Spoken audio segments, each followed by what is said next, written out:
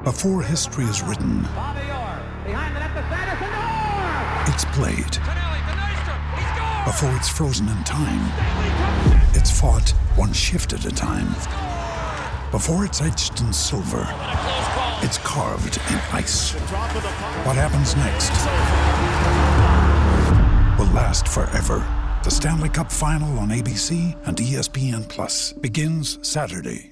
Another day is here, and you're ready for it. What to wear? Check. Breakfast, lunch, and dinner? Check. Planning for what's next and how to save for it? That's where Bank of America can help. For your financial to-dos, Bank of America has experts ready to help get you closer to your goals. Get started at one of our local financial centers or 24/7 in our mobile banking app. Find a location near you at bankofamerica.com/talktous. What would you like the power to do? Mobile banking requires downloading the app and is only available for select devices. Message and data rates may apply. Bank of America N.A., member FDIC. When you need mealtime inspiration, it's worth shopping Kroger, where you'll find over 30,000 mouth-watering choices that excite your inner foodie. And no matter what tasty choice you make, you'll enjoy our everyday low prices, plus extra ways to save, like digital coupons worth over $600 each week. You can also save up to $1 off per gallon at the pump with fuel points. More savings and more inspiring flavors make shopping Kroger worth it every time. Kroger, fresh for everyone. Fuel restrictions apply.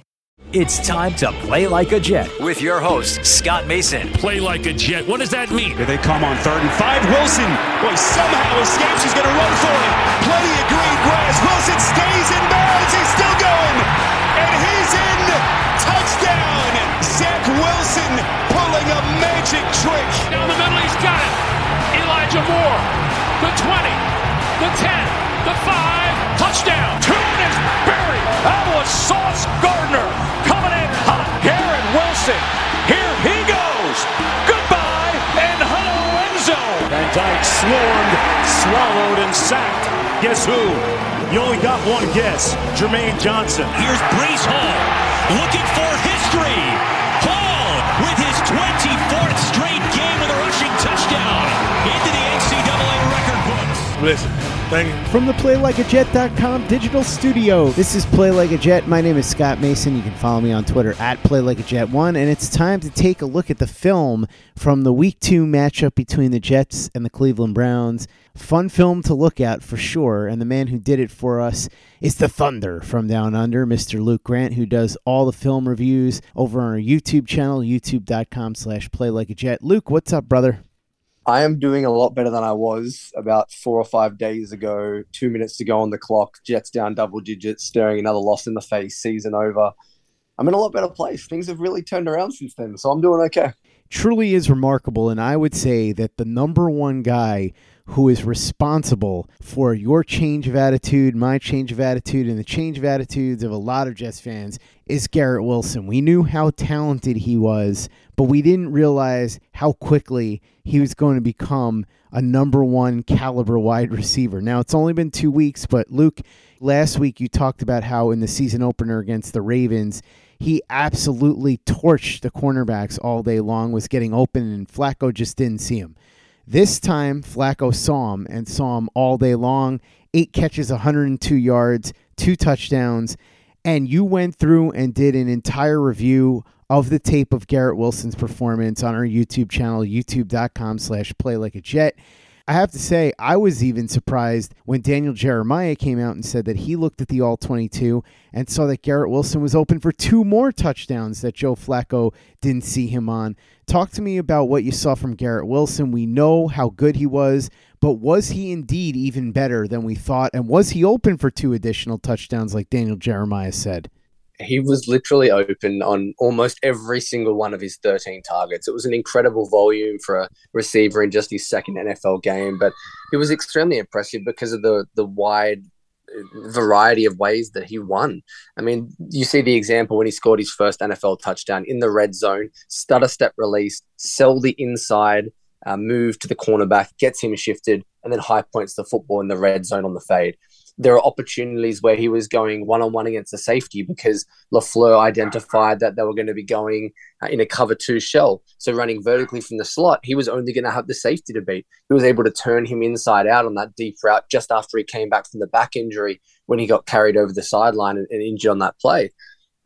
And the two plays that Daniel Jeremiah are referencing, one of them is probably my favorite play and the best route he ran for the entire day. They're in what I call the early red zone. They're about 15 yards out, and they're in a 3-by-1 set. They've got 3 receivers to the left-hand side of their formation. Garrett Wilson's the number 3, so the slot closest to the line of scrimmage. And he runs effectively a stick nod concept. What that is, you're looking to run about 5 yards, turn your body, so that you're going to turn around and run a stop route, a stick route, something you see from a guy like Jason Witten. You then put your foot in the ground and accelerate north-south, push the route vertically, and then he was wide open. Not wide open, it's probably a strong way to put it, but there's definitely a window that an NFL starting caliber quarterback should definitely fit the ball into. Joe didn't quite layer it. In the end, it bounced off one of Garrett Wilson's hands, was nearly intercepted, but that should have been a touchdown. And on the same drive, 2 or 3 plays later, he ran kind of an out route to the left-hand side of the Jets formation, was open again. I actually think that one kind of was more on Wilson than Flacco personally. I think he could have broken that route more shallow. I think he kind of got a little deep and closer to the defensive back. But all in all, I mean, he was just spectacular. It was the route running. It was the releases. It was the hands outside of the big drop in the fourth quarter. He beat zone coverage with smarts and intelligence. It was the variety of his game and his skill set that really shone, and he really was open throughout the entire contest against Cleveland. With threats to our nation waiting around every corner, adaptability is more important than ever. When conditions change without notice, quick strategic thinking is crucial, and with obstacles consistently impending, determination is essential in overcoming them. It's this willingness, decisiveness, and resilience that sets Marines apart. With our fighting spirit, we don't just fight battles, we win them. Marines are the constant our nation counts on to fight the unknown. And through adaptable problem solving, we do just that. Learn more at Marines.com. Anatomy of an ad. Subconsciously trigger emotions through music. Perfect. Define an opportunity. Imagine talking to millions of people across the U.S. like I am now. Identify a problem. Creating an audio ad is time-consuming. Offer a solution. Utilize cutting-edge AI. Imagine creating all that in under 30 seconds. Well, we did to create this ad. To learn more about AI in the audio industry, download the white paper from audiostack.ai. Anatomy of an ad. Subconsciously trigger emotions through music. Perfect.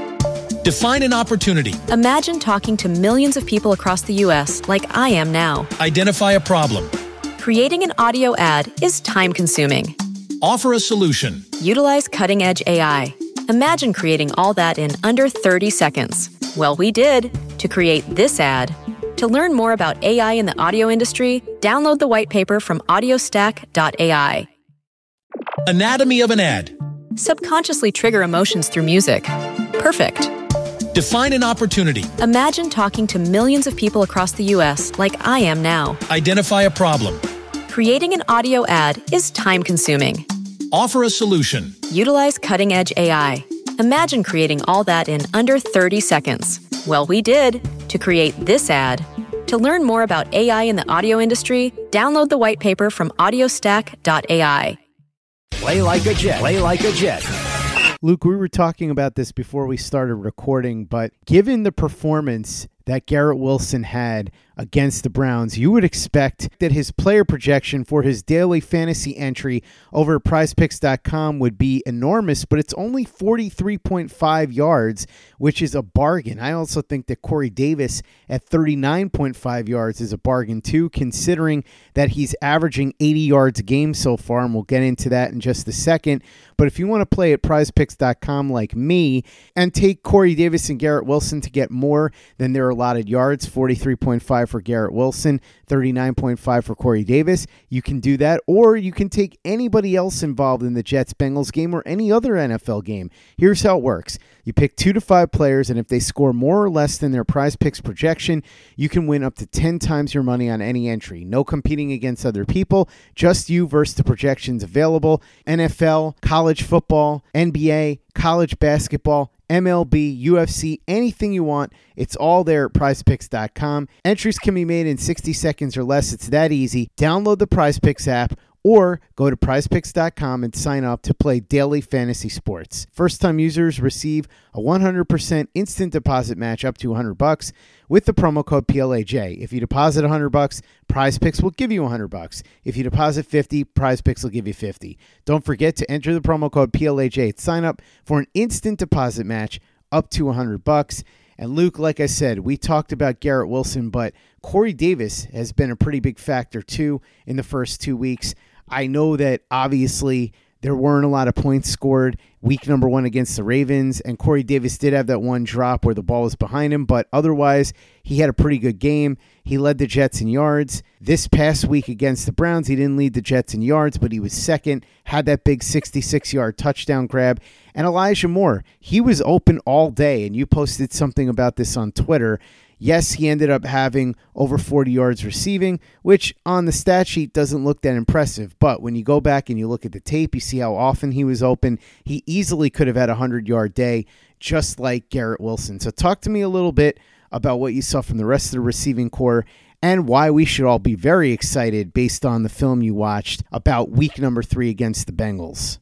Yeah, I thought Corey Davis was fine. I think when you look at Joe Flacco and Corey Davis's numbers, they are obviously inflated by the fact that the Jets put up that offense in the last minute and 30 seconds. But look, the deep touchdown was great, and he's had a knack of finding a way to get open vertically down the field. Look, would I classify that as a bust? Yeah, I would 100% say that was a significant mistake from the Cleveland secondary. But at the same time, Corey Davis had the big play against Tennessee last year, and he's kind of made a habit of being this deep receiver. When you have Elijah Moore and Garrett Wilson, you kind of don't think about Corey Davis as the deep threat, but really he has been that guy for the Jets.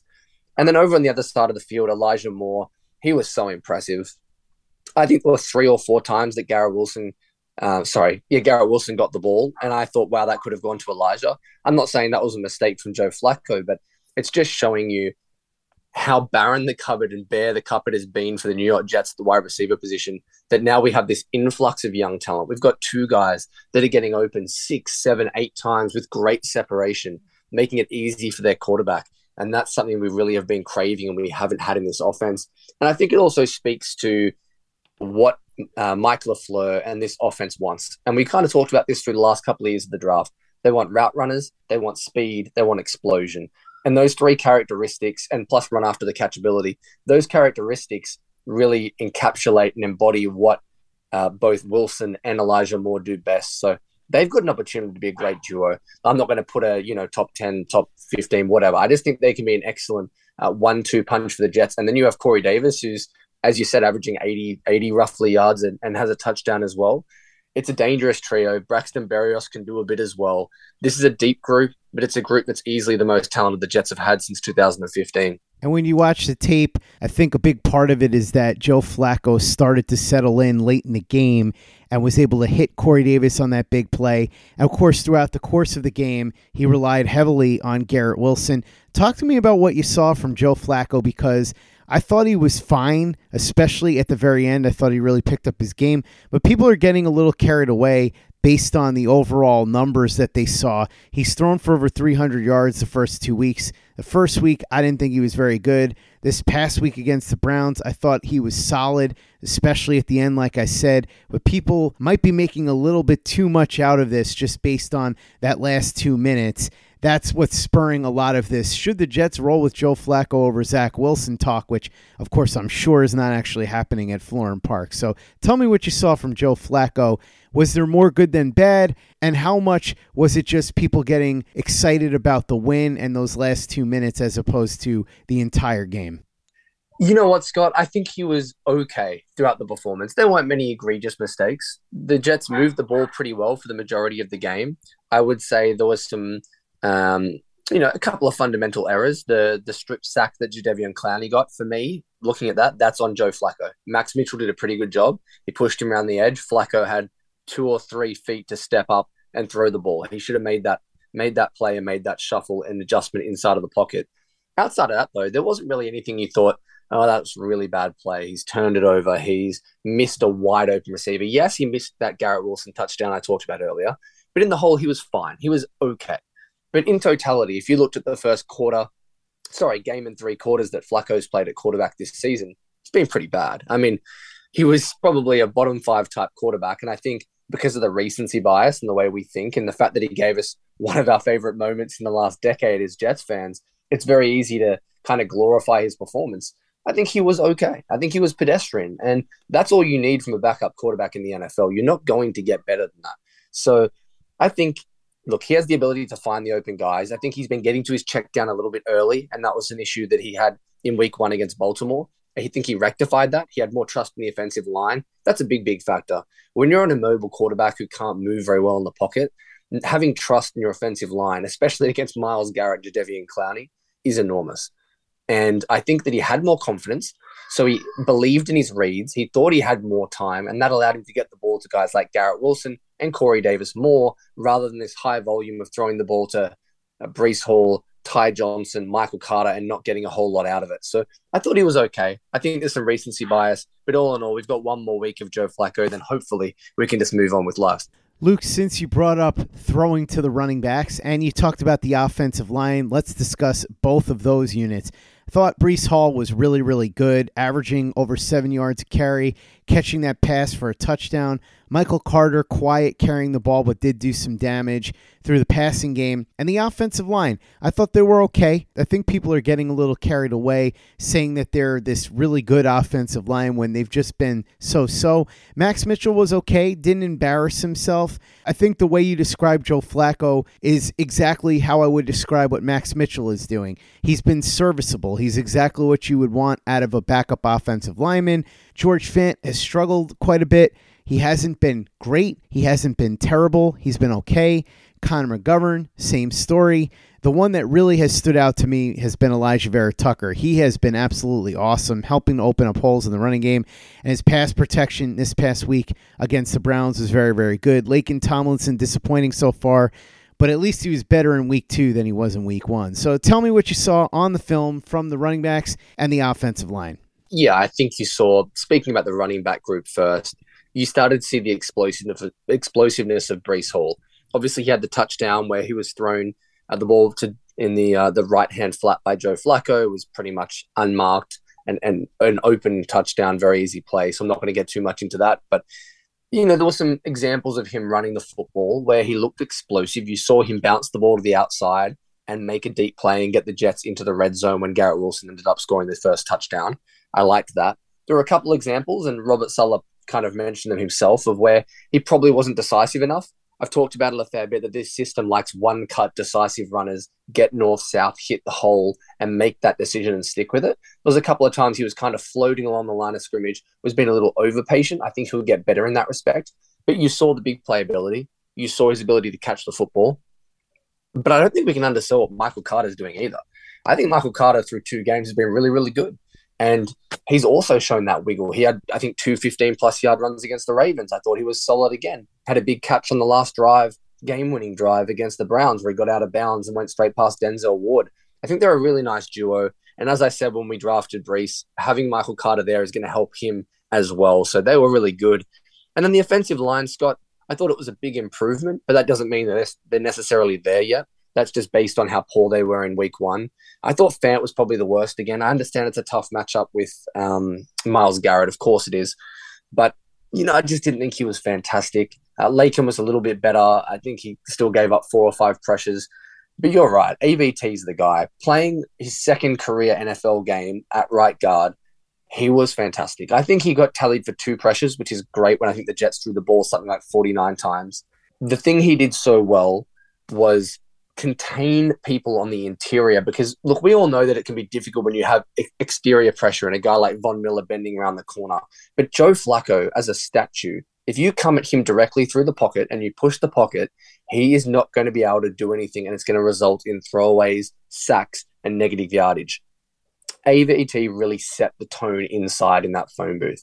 There were a couple of reps that I loved as well, these kind of splash plays. One of them on actually the strip sack play from Jadeveon Clowney, they lined up Myles Garrett right next to him on the interior as the 3-tech. And it was one-on-one, man-on-man, AVT versus Myles Garrett. And it was a decisive win for Elijah Vera Tucker. I know it's a small sample size, but you love to see that kind of growth and winning those marquee matchups. The other one I loved showed off the other side of Elijah's game, and that's looking at his athleticism in space and his finishing ability. There was a little screen, a delayed screen to Michael Carter, right-hand side, and they throw in the ball. AVT comes up and absolutely destroys Greg Newsome. Like, he throws him 10 yards backwards with one punch and then goes on to block the safety and drive him 15 yards and off the screen. That kind of play is still there. We saw that in his rookie season, but it's been the development in pass protection that's really impressed me. And all in all, I think they've run the ball really well. The O-line's doing a good job paving the way of opening up these gaps. The Jets are averaging 4.8 yards per carry. That's without a quarterback rushing either. So that's good for 12th. When you take out quarterback carries, that moves them up inside the top 10. There's potential here in this offense, but it's going to start with the offensive line because they're the engine that needs to drive this. Luke, Robert Saleh said during his press conference this week that the Jets' pass rush needs to get better as they go up against a Bengals offensive line that surrendered 13 sacks in the first 2 games. When you looked at the tape, what did you see in terms of pass rush deficiency, and was there anybody that stood out to you in a positive way in terms of getting to the quarterback? It was a little bit mundane. I didn't think we were particularly exotic coming at Jacoby Brissett. I don't think we rushed the passer with great efficiency. Look, I know Carl Lawson's expected, win rate, pass rush win rate with ESPN, which is a stat that I don't like at all, was high. I think he was pretty disappointing. I'm not thinking that's an issue. Carl Lawson's 2 games removed from an Achilles tear. That's a serious injury for an explosion-based athlete. It's going to take him a while to get his legs back underneath him. But look, when the Jets needed a huge play, Quinnen and Carl Lawson made the play. And that was getting the sack, getting them out of Cade York's field goal range. In the end, obviously, they scored after that, and we saw the comeback that followed. But at the time, that was the Jets' last real hope. So we thought of winning the football game, and Carl Lawson and Quinnen delivered. JFM had flashes as well. Actually not playing as much as I thought he would. I think he's only played an average of 47% of snaps through the first 2 games. So the usage is quite low, but as we know, Salah loves to rotate his guys. Thought he was okay, but outside of that, they didn't do a good enough job. I understand that the Cleveland Browns were clever. In week 1, they struggled throwing the ball vertically. Jacoby Brissett was terrible, like so bad in week 1 against the Panthers. So they just went to the quick passing game, 3-step drops, and they simplified it completely. And then obviously the running game eventually got rolling in the 4th quarter. But yeah, the Jets, they really didn't have an impact on that side of the football when it came to rushing the passer. I thought they were pretty underwhelming. I'm interested to see if Robert Saleh goes to these more exotic looks and starts to bring more blitzes if they continue to not get pressure.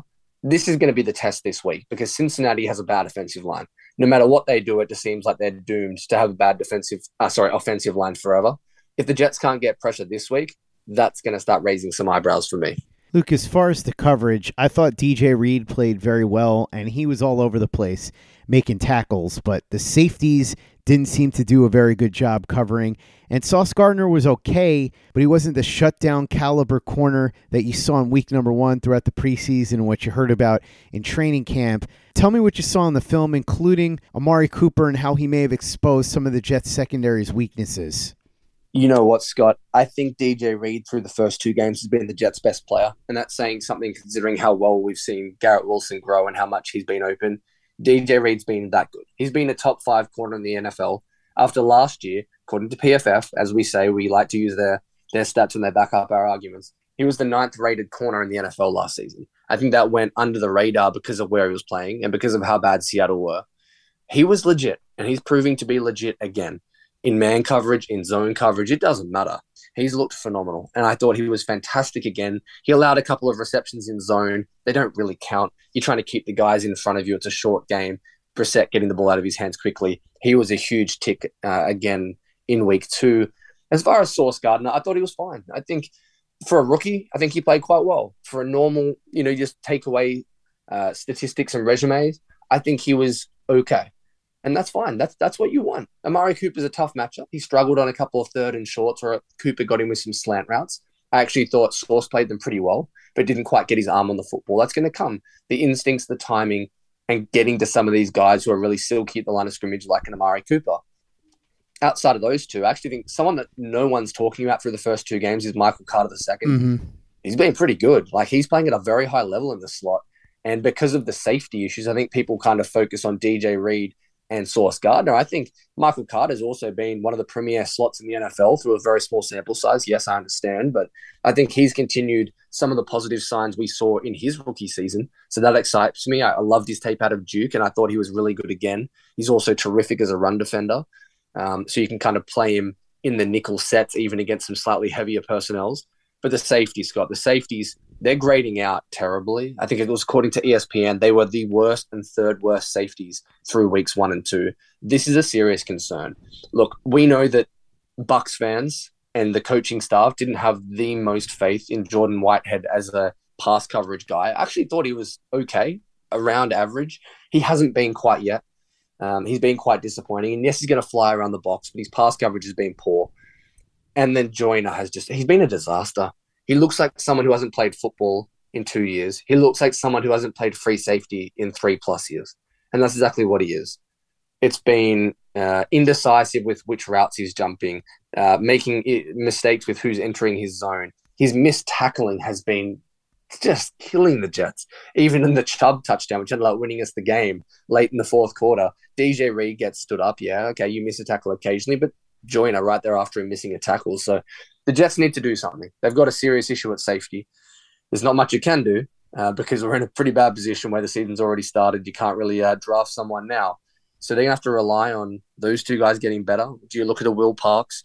You saw Ashton Davis with 100% interception rate on Sunday with his 1 interception. They've got to find better play back there because they're killing us on defense. Luke, against the running game, which is probably the best in the NFL, the Jets really wilted in the fourth quarter.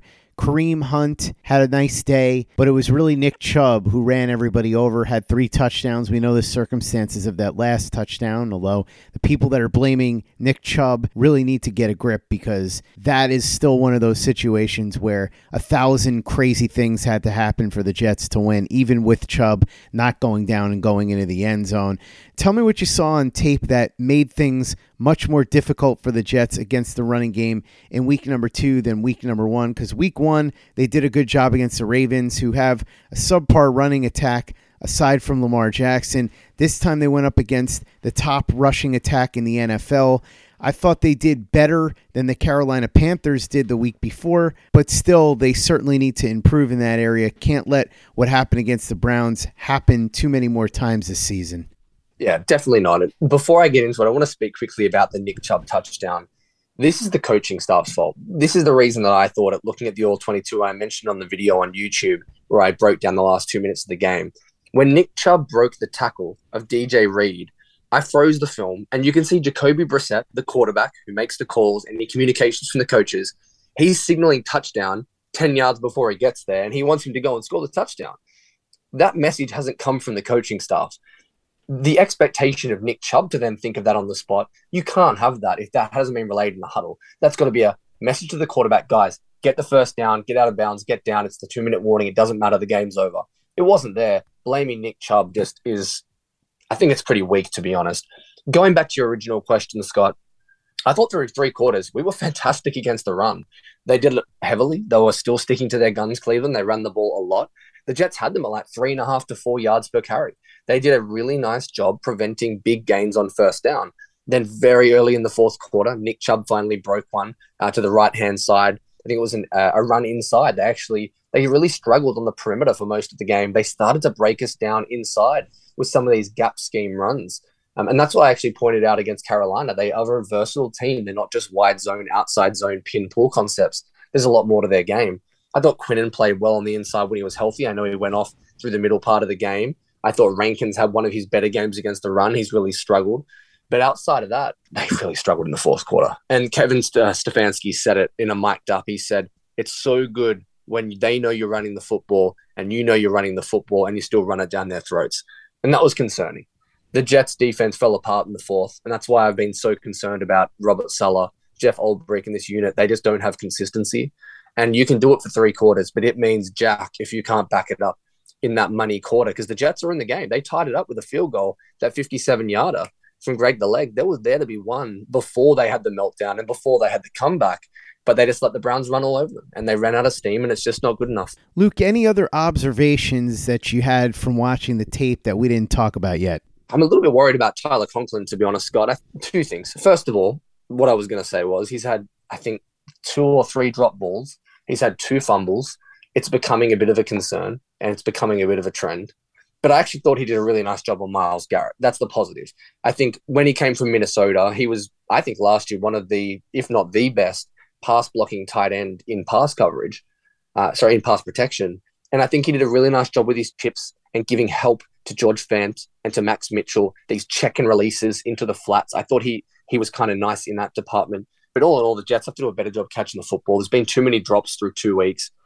Joe Flacco isn't putting the ball in the best location. We know that. But at the same time, the Jets are way too talented to have drops, even though they might have saved them in the fourth quarter, because you had Tyler Conklin and Ty Johnson both drop a ball in the middle of the field on that drive where the Jets ended up winning the game. They only scored with 22 seconds left. It probably saved their bacon and saved a whole lot of time off the clock, but they need to do a better job holding the ball. You can't make these fundamental mistakes and expect to convert on 3rd and long, because the Jets just aren't there yet on offense, and they don't have the quarterback with Joe Flacco.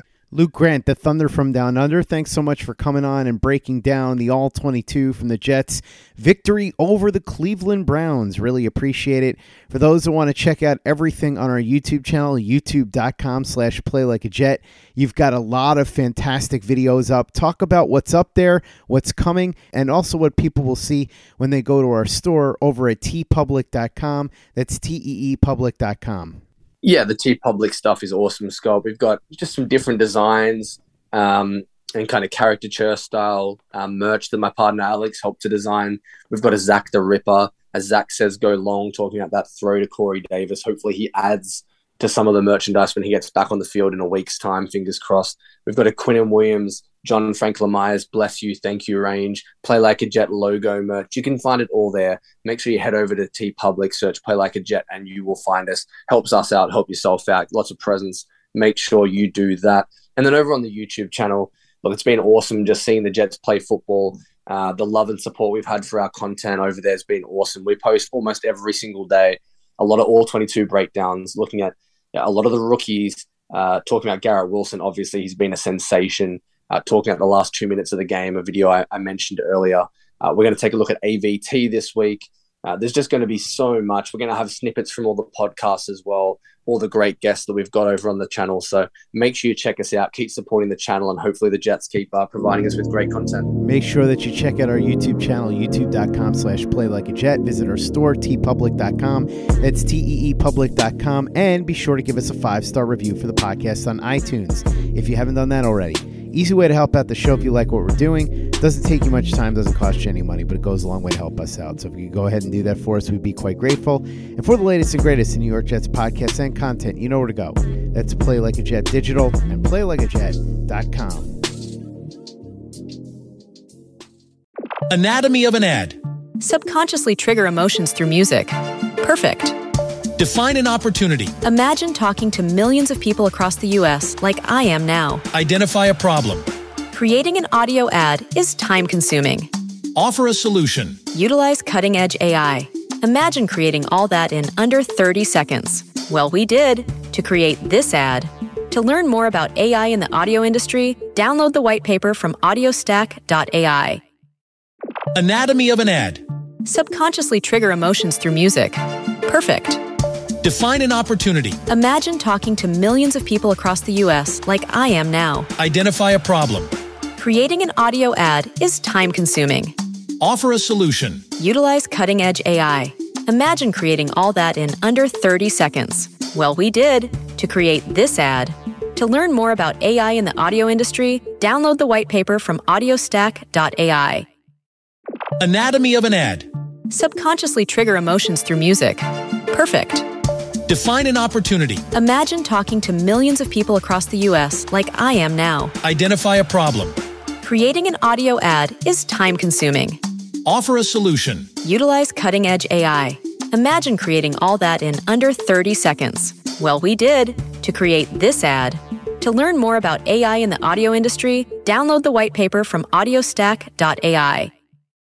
Anatomy of an ad. Subconsciously trigger emotions through music. Perfect. Define an opportunity. Imagine talking to millions of people across the U.S. like I am now. Identify a problem. Creating an audio ad is time-consuming. Offer a solution. Utilize cutting-edge AI. Imagine creating all that in under 30 seconds. Well, we did to create this ad. To learn more about AI in the audio industry, download the white paper from audiostack.ai. Anatomy of an ad. Subconsciously trigger emotions through music. Perfect. Define an opportunity. Imagine talking to millions of people across the U.S. like I am now. Identify a problem. Creating an audio ad is time-consuming. Offer a solution. Utilize cutting-edge AI. Imagine creating all that in under 30 seconds. Well, we did to create this ad. To learn more about AI in the audio industry, download the white paper from audiostack.ai.